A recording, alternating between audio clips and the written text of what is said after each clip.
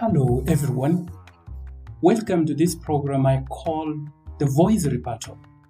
This program is about looking at everyday unfolding issue and they give effective comments. In Kenya, the week that began on 21st September 2020, the Chief Justice of the Republic of Kenya gave advisory to the President of the Republic advising to dissolve Parliament. This was a monumental decision. In fact, one of the senior counsel, who is the senator from the minority side of Parliament, said from his own words that this decision is momentous. Momentous actually from the perspective of the Constitution. He further says, what now remains is the application of the principles and foundation of constitutionalism. One of the former president of the Law Society of Kenya did not have any reservations, except he said that the president had no option other than to dissolve Parliament. But the question is, who was right between the two? One seemed to be reserved, the other one was outright.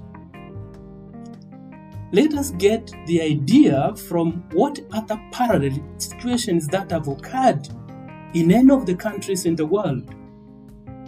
This situation of similar nature occurred in United States.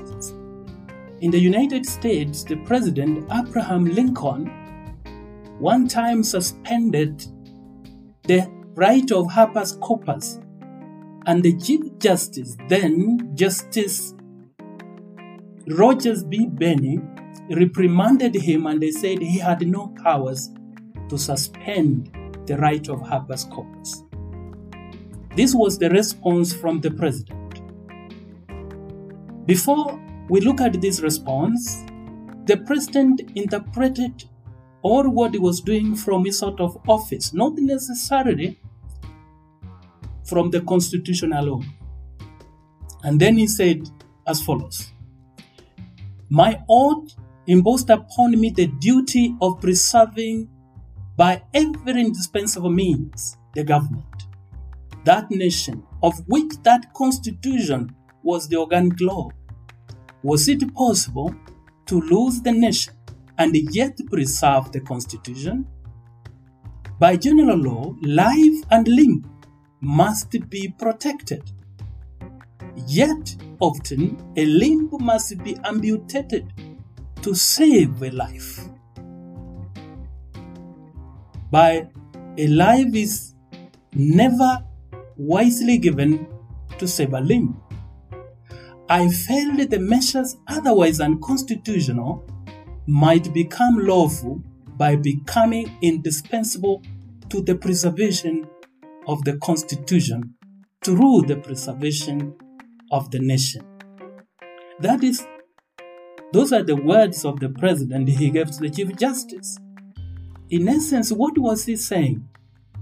He was saying that the Constitution should not be solely looked in isolation from the welfare of the people. He invoked the maxim known as in law, the populi sublime lex, that the welfare of the people is the supreme law. But the question that now remains, is the President of the Republic of Kenya likely to go the same way? Interpreting his sort of office and look at the risks the nation is exposed to by this decision by the Chief Justice of the Republic of Kenya?